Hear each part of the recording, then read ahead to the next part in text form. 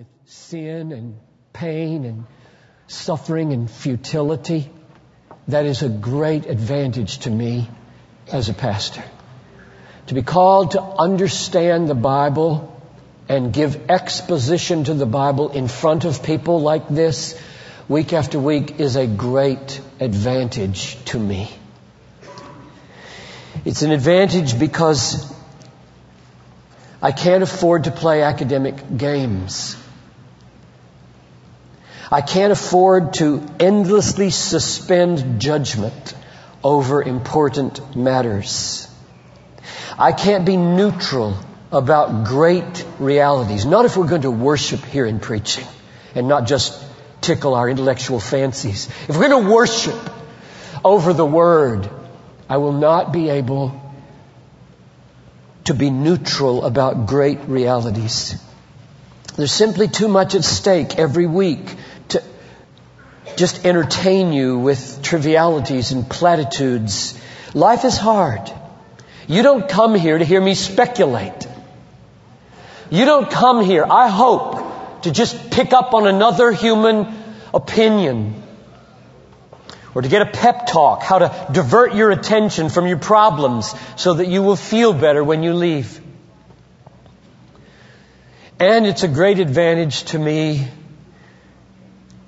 to, in this context, in front of real live suffering people, because the big truths of the Bible either help or they don't. And I hear about it. And that's good for me.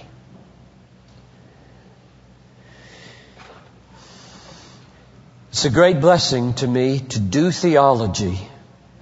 It's what it means when you try to understand how this page relates to that page. It's called theology. How does what's said here work with what's said here?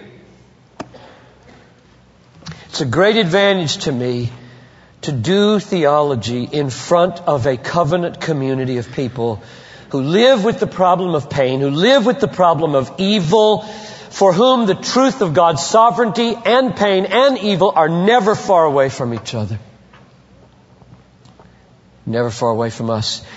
I now have about 125 pieces under the heading The Sovereignty of God in my filing system. Many of them are letters. Letters from you and letters from around the country over 23 years. They are letters about not only the biblical faithfulness and truthfulness of the sovereignty of God, but about its practical, powerful, precious effect when the Father of our Lord Jesus Christ rules the world in every detail, including the evil and the good and the suffering in our lives. One of the reasons that I don't shrink back from teaching on Romans 9 and all of its strangeness to 20th century, 21st century American, human, fallen ears is because for 40 years almost now I have taught and preached under the conviction that God is absolutely sovereign and supreme in all things, and have found it to be biblically true, and have found it in hundreds of people's lives to be profoundly practical and faith-sustaining and life-giving.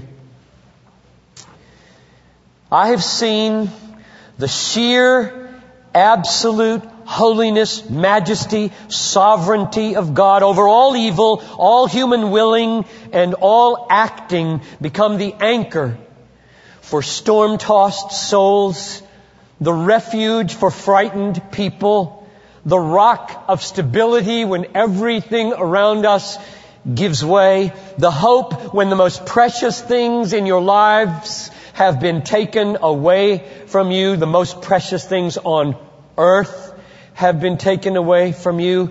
Confidence when the worst of miseries, that the worst of miseries will in fact work for good.